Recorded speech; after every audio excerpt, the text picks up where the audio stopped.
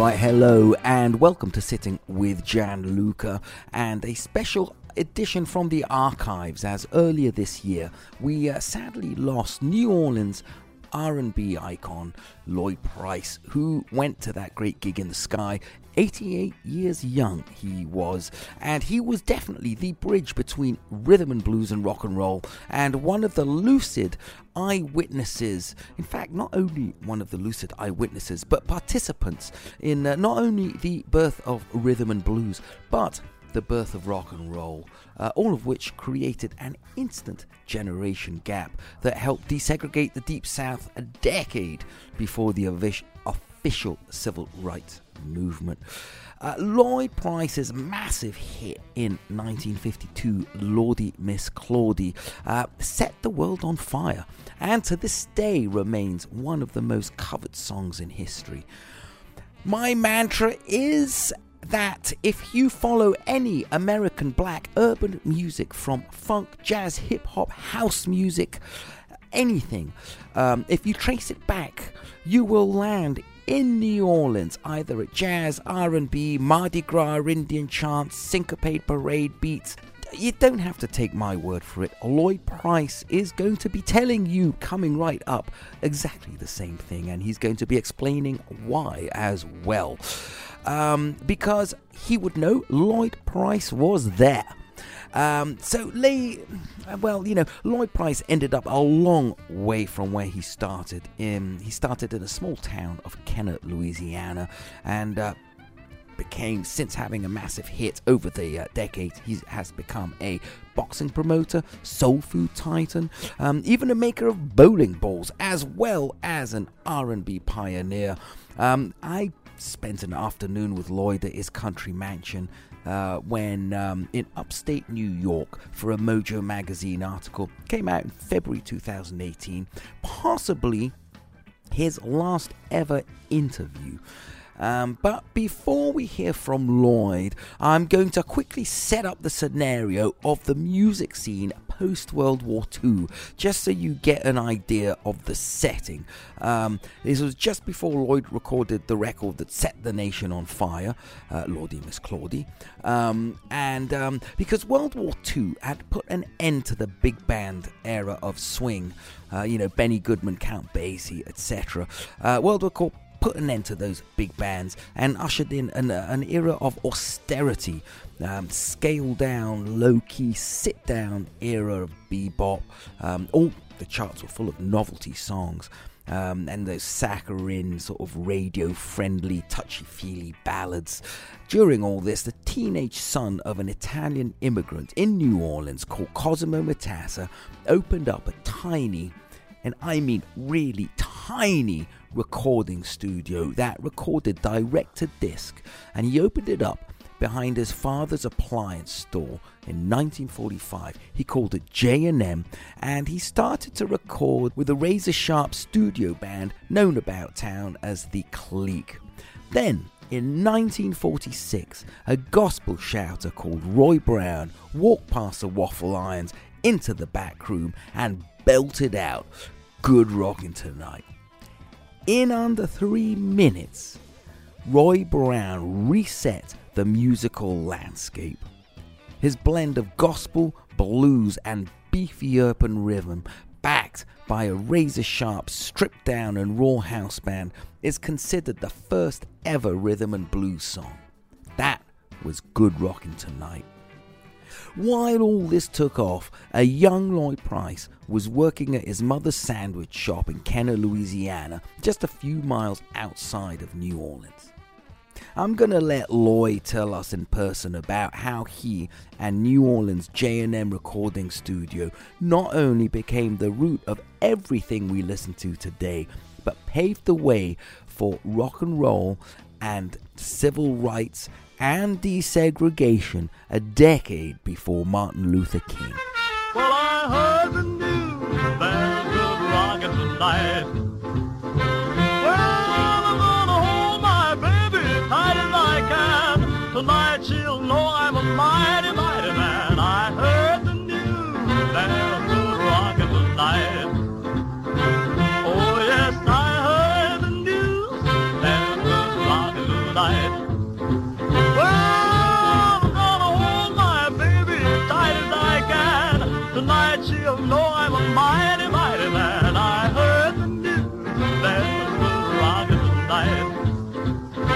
Well, meet me in a hurry behind the barn. Don't be afraid, I'll do you no harm. I want you to bring my rocking shoes, 'cause tonight I'm gonna rock away all my blues. I heard the news, there's good rockin' tonight.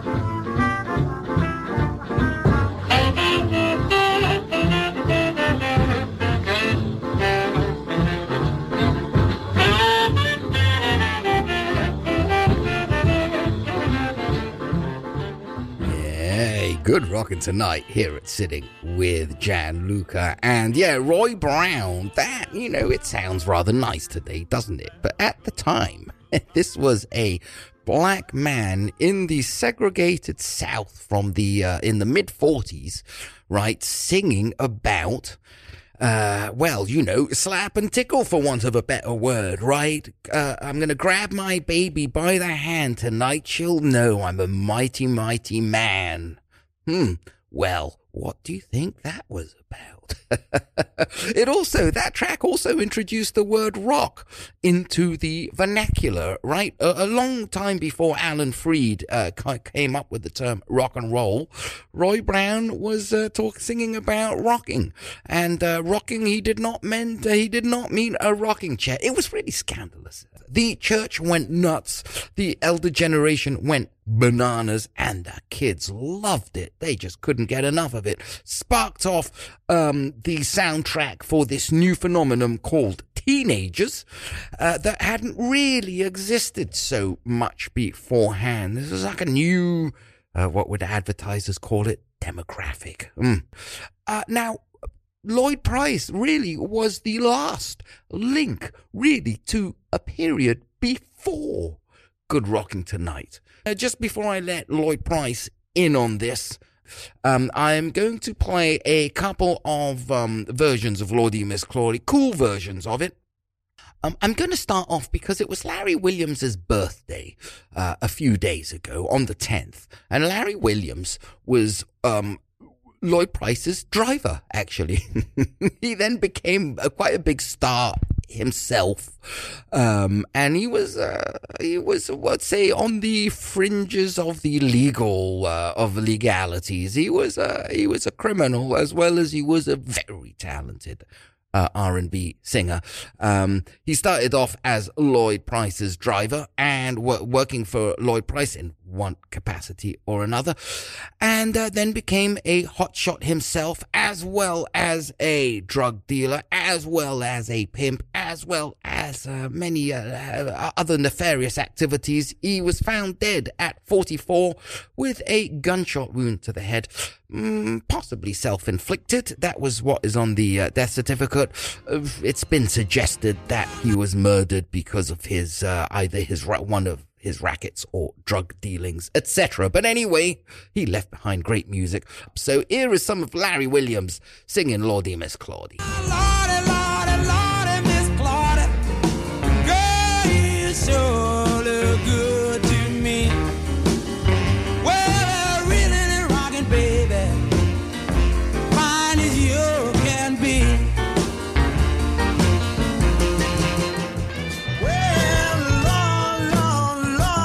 Miss Claudia, girl, you sure look good to me.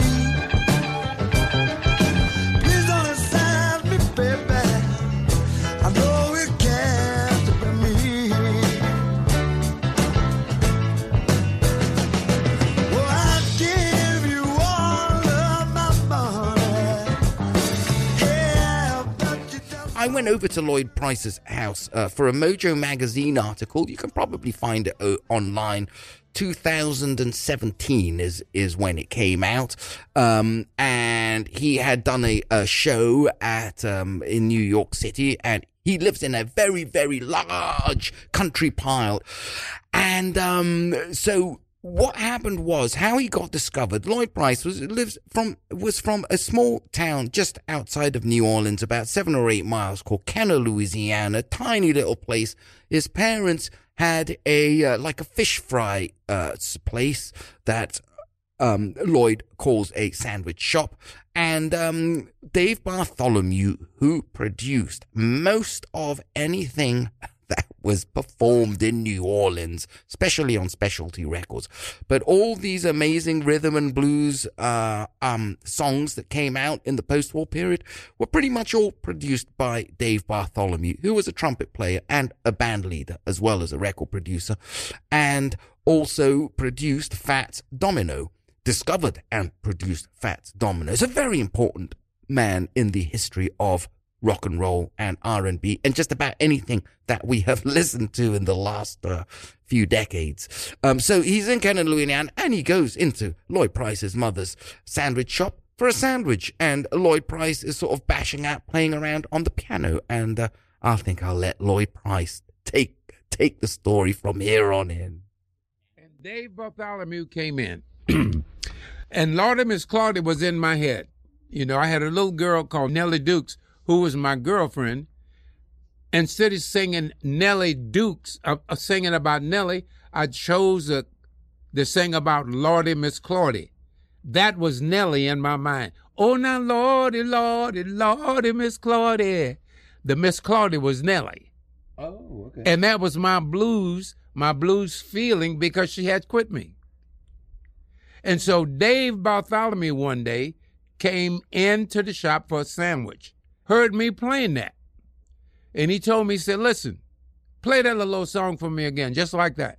I played it for him. He said, that could be a hit. I didn't know what he was talking about. He said, there's a guy coming here from California, want to record young black artists, and you might be his first one. I played it for him again. He said, when the guy come here, I want you to play it for him.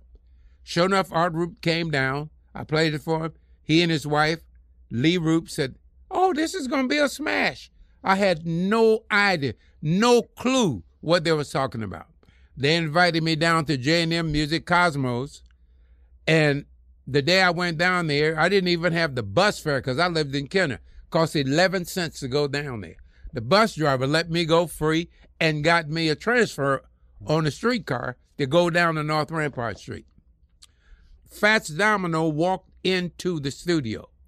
And Dave Bartholomew said, Fats, since he was his producer, he said, Fats, set your big butt down over there on that piano, and I want you to play on this record. So he played this beautiful introduction, rolling the piano.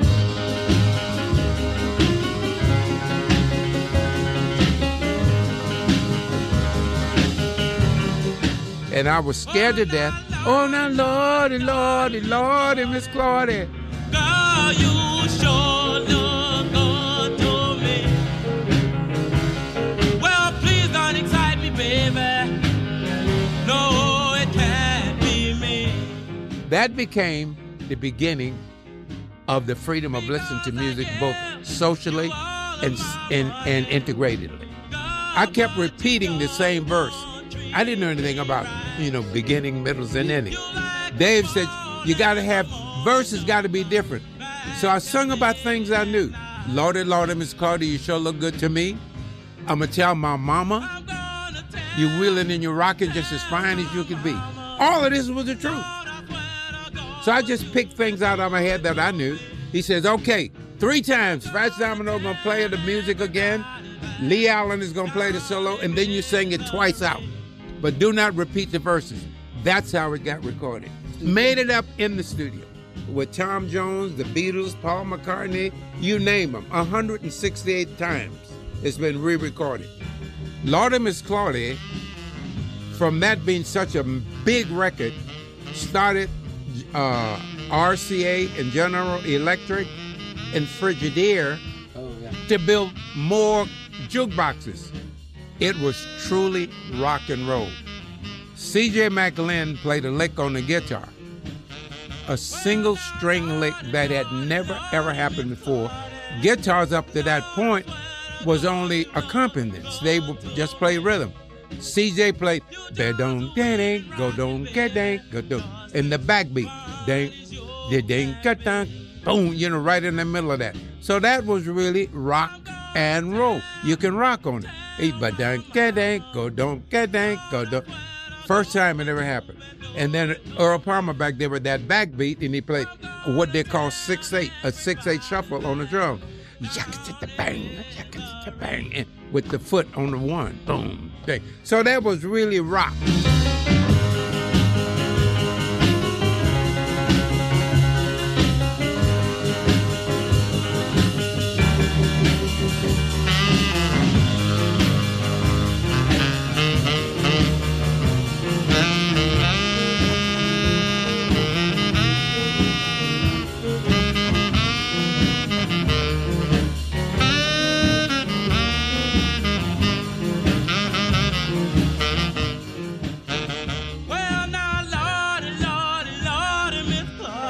And that's why we believe that Lord and Miss Claudia was what they call rock and roll, started this new craze of music with people dancing to rock and roll. It was easier for all the young kids to get into that instead of learning how to jitterbug and throw people over their head or boogie woogie. It was easier for them to try to rock than to do the boogie woogie, because you had to have some kind of talent to do what these people did, throwing each other over the edge, swinging through their legs. The new music, they didn't have to do that. They just had to stand still and rock. Who wouldn't pat their foot to Fat Domino? Well, now, Lordy, Lordy, Lordy, Miss Claudia, Lord, I swear to God, you look good to me. You just a wheeling and rocking, baby, just as fine as you can be. Well, so bye, bye, bye, baby. Girl, I won't be troubled no more. Goodbye, Claudia, darling. Down the road I'll go.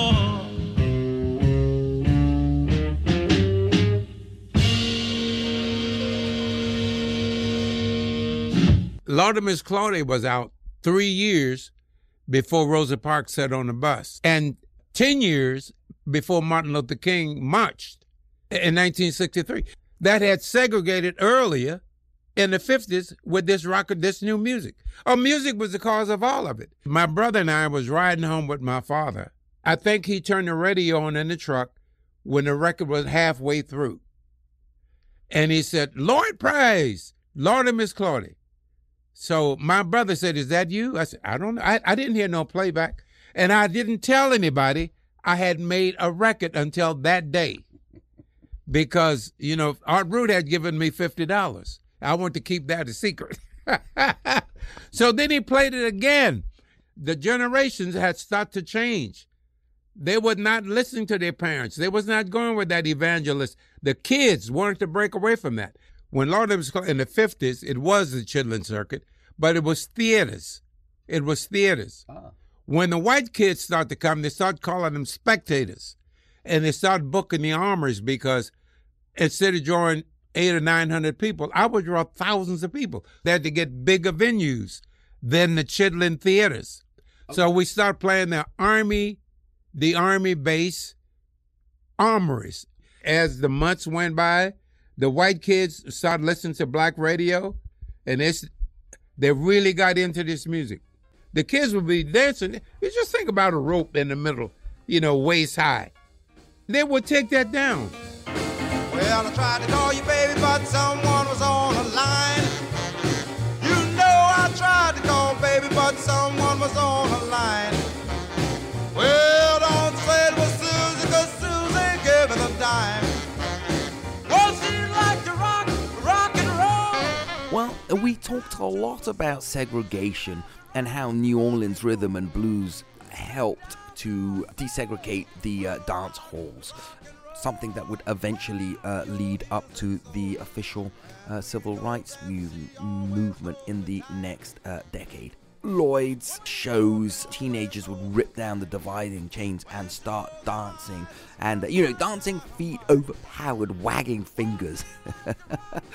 Anyway, if I included all this, we would be listening for the next 3 hours. So I can't. I am. Hey, listen, look out for part 2 of this story. And if you really are interested, please, you can contact me at Sitting with GT on Instagram, or subscribe. Why don't you subscribe to the Sitting with Gianluca page at Instagram? But in any event, but for the purposes of now, we'll stick to the music as told from the man who made it, the great Lloyd Price. Well, she liked to rock and roll. It's good down to your soul. She loved to rock and roll. Good down to your soul. Well, rock and roll. Wear out your heels and soles. Over and over, I tried to prove my love to you. Over and over. What more? Is personality made up on the spot? Kind of, because I was on my way to Pittsburgh to do a job, and we didn't fly a lot. So I was driving to Pittsburgh from New York. And I got a call. I had a phone, big old phone, maybe it weighed 20 pounds.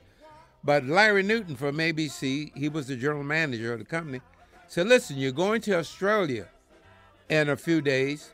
We don't have a record in the can. I would never record a record in the can.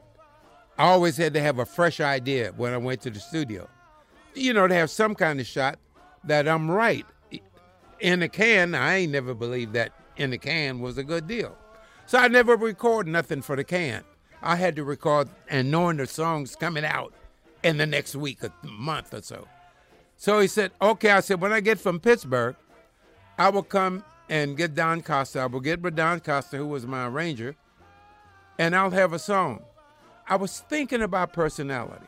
Now, I had been thinking about that a few months because everything has a personality. Walks with personality. It talks with personality. It smiles. All I had to do was find a way to make that a song. So I just said, whoa, whoa, whoa, whoa, and over. I tried to prove my love to you. That's all I had to come up with. That took about 15 minutes. Oh, because you walk with personality, talk with personality, smile with personality, charm with personality, love with personality, and plus you got a great big heart, so over and over.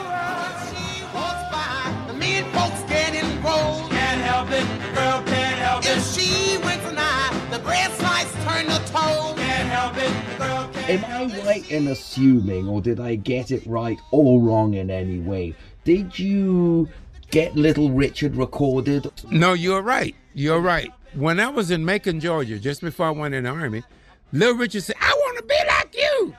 I had never seen nobody like Richard.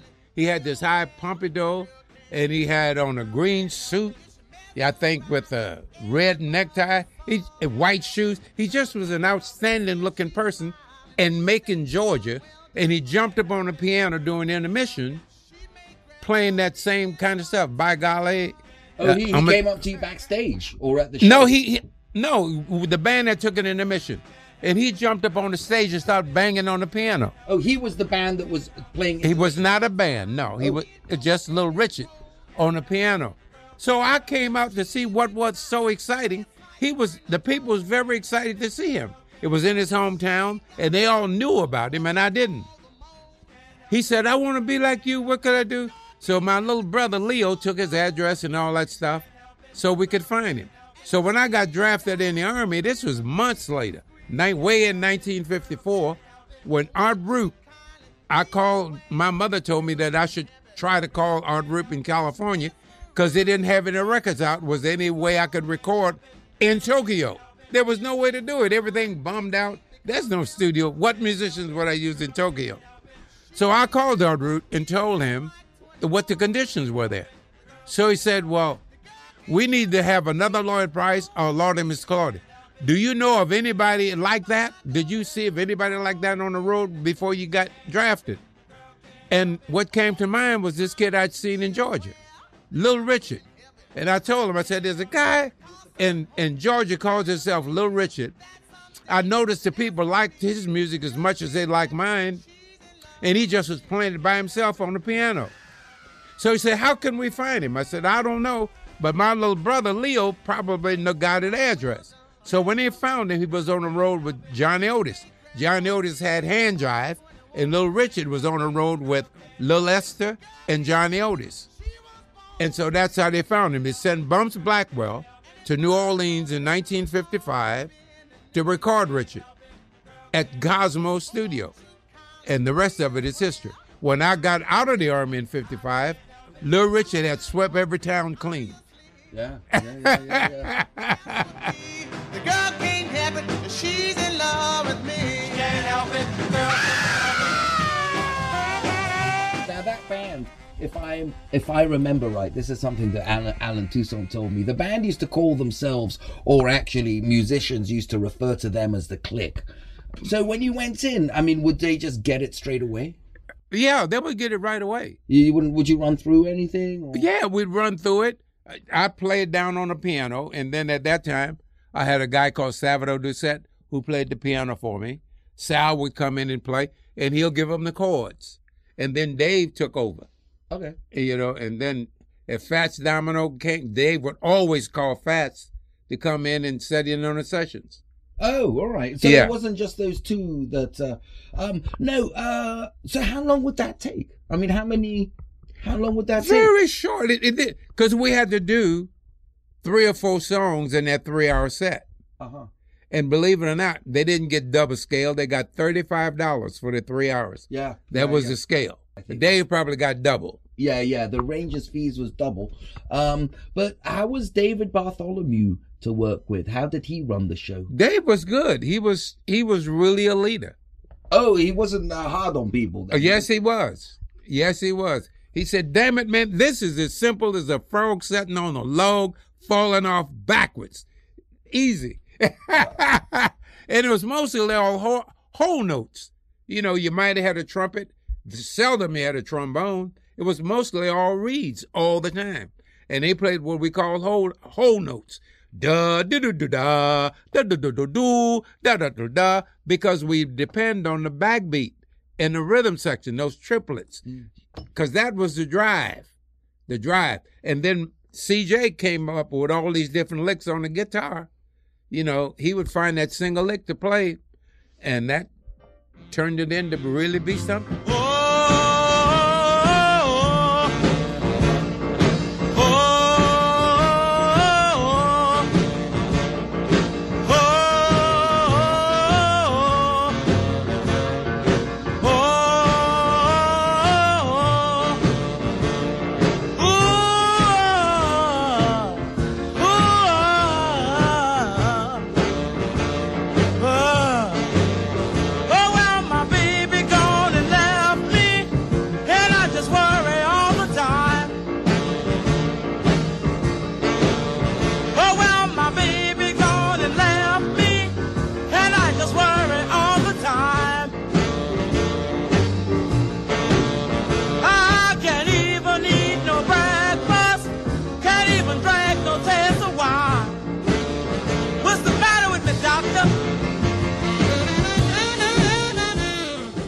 Did you not discover Wilson Pickett, but did you not turn him into a solo artist? I did. And as far as I'm concerned, discovered him. Because I went up to Flint, Michigan to hear Bill Doggett, and he was a singer with Bill Doggett. And I couldn't believe this kid was not making records. But had been with some group. So I sent Robert Bateman into the studio. Robert was a producer at Motown. He produced Please Mr. Postmaster by the Martha, not the Vandellas, the Marvelettes. And he produced Wilson Pickett. If You Need Me, his first record. 1 million copies off a demo. And we had Double L Records. That was the first time Double L. If you need me, call me. If you need Well, I said, when I heard Wilson singing with Bill Doggett, I just knew this kid was talent. Well, you saw it? You saw him perform, right? I saw him perform. I went up to hear Bill Doggett in Honky Tonk. I was in Detroit, so I heard he was in Flint. I went up there. the surprise was Wilson Pickett. When he started singing, I had Robert Bateman to do the demo. Yeah. And Mary Wells' husband, I can't think of his name now. They did the demo, brought it to me to New York. Immediately, I took it to ABC, and they laughed at me. Say, you gonna put this thing out? What? People have always said, darling, how much you love me. If you need me. I said, this is a hit. And they said, no. Well, I called Al Bennett, who had Liberty Records.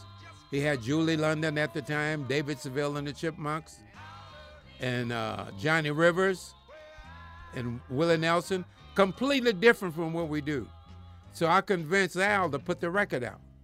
And the rest of it is history. People have always said, darling, that I didn't mean you no good. And you would leave me someday. But way deep down in my heart, I know that I've done the best I could. That's why I know that one of these days, it won't be long, you'll come walking through that same door.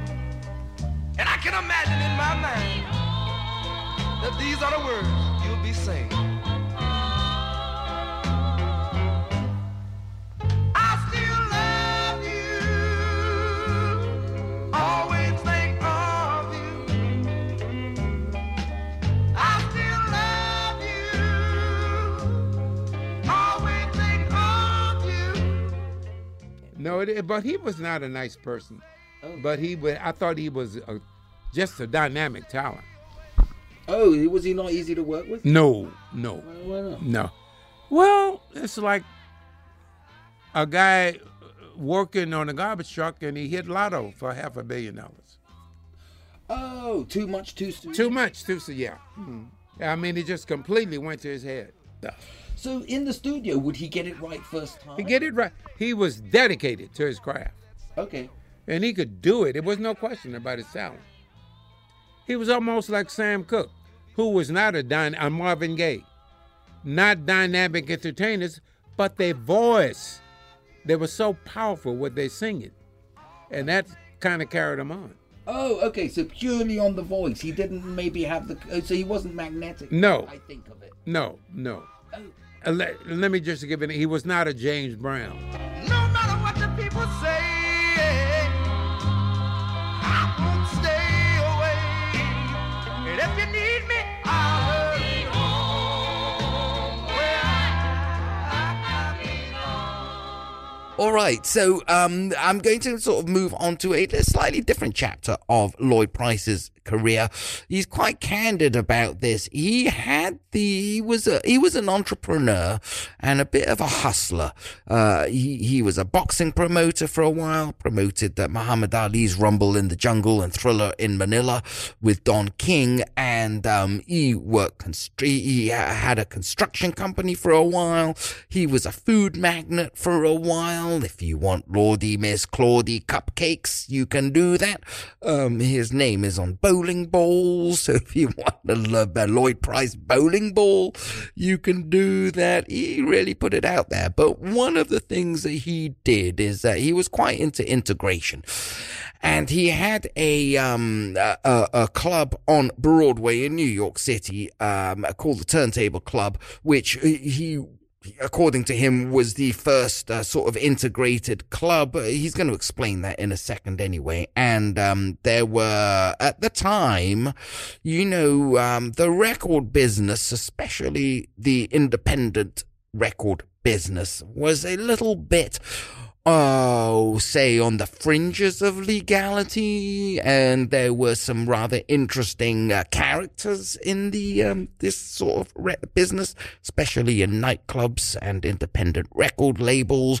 Morris Levy Roulette Records was particularly notorious for just being an outright gangster, as a matter of fact. So anyway, Lloyd Price opens the Turntable Club, which used to be one of Morris Levy's clubs, and this is what happened. His long-term business partner, Harold Logan, well, he's found dead in the upstairs office with 2 bullets in his head. Ouch. So here's Lloyd Price going to tell us a little bit about that. So you said that was the first integrated club for the youth.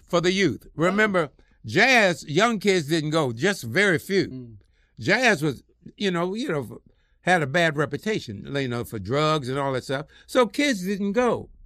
That was strictly for adults and people who got high and stuff like that, smoke weed, and that was that exactly what that was. Jazz. Yeah, I changed that to be young kids, and as I was changing it, the disco came in, and so we managed to stay there 4 years, and then I got out because my partner got killed in the office, Logan.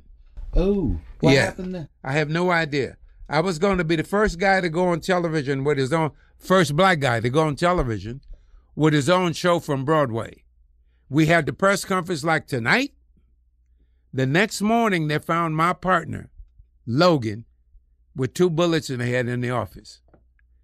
I was told that night, Larry Spangler, who was a producer that was producing Merv Griffin, the Merv Griffin show.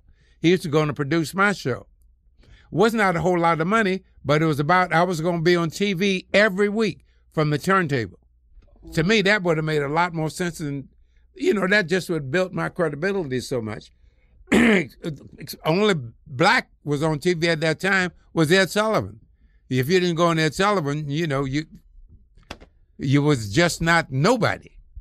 So I had been on Ed Sullivan a couple of times. Ray Block and his orchestra was rehearsing all the Ed Sullivan shows in my club. So I had a very good relationship on Broadway. Oh. And so Larry Spangler saw that as being something real, that I should be on TV with the youth, young adult. I had this magazine called Young Adults, and then I had Crawdaddy magazine. So I was in young business, Crawdaddy magazine? Yeah. Okay. And we was going to build, with Larry Spangler, we was going to build a turntable in Washington, D.C., Richmond, Birmingham, all for young adults. The young adults, the young black and whites, they want to mix. They want to dance to this music. We brought rock and roll to Broadway. Oh, interesting. In the turntable. And my interest with doing that, too, was why did all the black cats had to work at the Apollo Theater? Yeah. I kind of had a problem with that because it wasn't getting paid proper. And I said, well, you know what, Wyatt? All the black acts got to stay across 110th Street. Yeah. Why can't they come downtown? But they still haven't got to the bottom of why he got killed upstairs. No, 49 years now. I was told that we used to get phone calls. We don't want no niggas on Broadway, and hang up. Huh? We was getting those kind of calls. The secretary was getting those kind of calls. The week that Logan got killed was the week that I had just came back from California with Larry Spangler. I was told before I left California, when my feet hit the ground in New York, they was going to kill me at LaGuardia. I say, for what? I'm a songwriter. Why would they kill me? They don't want no black guys on Broadway. I said, well, I guess I'm one to go because we're going to do this TV show. I ain't never done anything to anybody.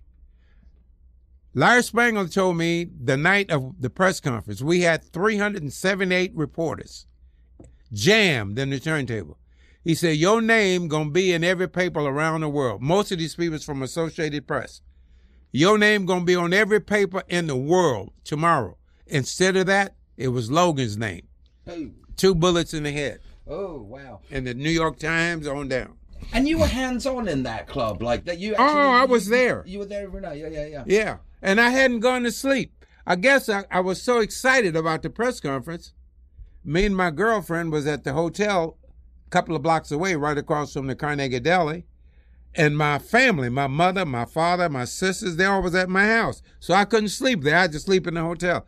But we sat up damn near all night, just so happy with what's going to be the future. But it never turned out to be. When Logan got killed, everybody ran away. Oh, wow. Is that when you took a pause from the music business after that, correct? I did. Was that why? I did. Well, that's one of the reasons why I closed the club. Because I moved out of New York to Philadelphia, and I started not going down one-way streets. I always want to face the traffic. I got to tell you, they told me my name was on a bullet. Oh, wait, so you always would drive facing the traffic? That's right. That's right. Why was that? So I could see what's coming.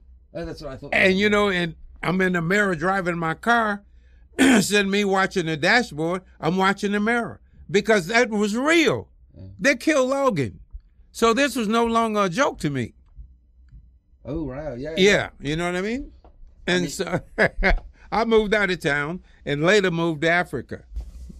When he got shot in the office, he was playing my demo of Turntable Records. Oh, wait. Our first record on the label from the club. Sorry, I'm going to ask you to... When who was playing what now? Logan. Yeah. The morning he got killed, he was somebody he knew very well. He was playing my new demo on Turntable Records, my new album. That was still spinning when I had to go up and identify him for the police. That record was still being played. You know, just the screeching of it. What was the name of the record? Bad Conditions. Okay. Well, yeah. We're living in bad conditions. We're living in bad conditions. Lordy, Lordy. We're living in bad conditions. Shut. She's just a martial law. She's just a martial law. Wow. There you have it. From the man that has been there, done that, and ended up a long way from where he started in a big country pile well into his 80s in upstate New York. Well, along the way, he recorded the music that changed history, and you know, was a soundtrack of the teenage revolution that ushered in the civil rights era. One of the last contributors to not just rock and roll, but rhythm and blues, and yeah, just about any black urban music, as I keep saying. All music that's influenced by black urban music can be traced back to that tiny little studio in New Orleans, J&M, out of which Lloyd Price came. So anyway, I want to thank you for listening to this tribute to such a really important and fascinating, as well as an eyewitness of history. He was a maker of history. If you want to find out a little bit more about what we talked about, you can go to the Mojo article if you want. It's issue 291 from February 2018. And if you want to keep up to date with what's coming on Sitting with Gianluca, please subscribe to the Sitting with Gianluca Instagram page, or get in touch with me if you want through the same page, Sitting with GT. I am going to leave the last word to Lloyd. You know, when you converse with accomplished people in their winter years, they're often really candid. You know, they got nothing left to prove. They got nothing to sell, and like that. So, you know, Lloyd and his longtime business partner, Harold Logan, also came from an era where music makers and music impresarios had hustle and game. And Lloyd told me something that he has never told anyone before that best illustrates that and explains why his business partner Harold Logan gets a co-writing credit on many of his songs. When I got out of the Army, I was broke. I did not want to go back to Kenner. And I went to West Virginia, and Logan just threw me a bag with money in it, had $15,000. He told me never, I didn't count it. He said, never take a bag from anybody of money that you don't count the money, because he was a number man. And that's why his name was on every one of my records. Oh! Here's a guy, nobody had ever given me nothing. He gave me $15,000 and a new Eldorado Cadillac. Oh, he gave you a bag of money as soon as you came out. $15,000. You could buy a new Cadillac for $4,500. Oh, how cool! Oh, so he didn't write.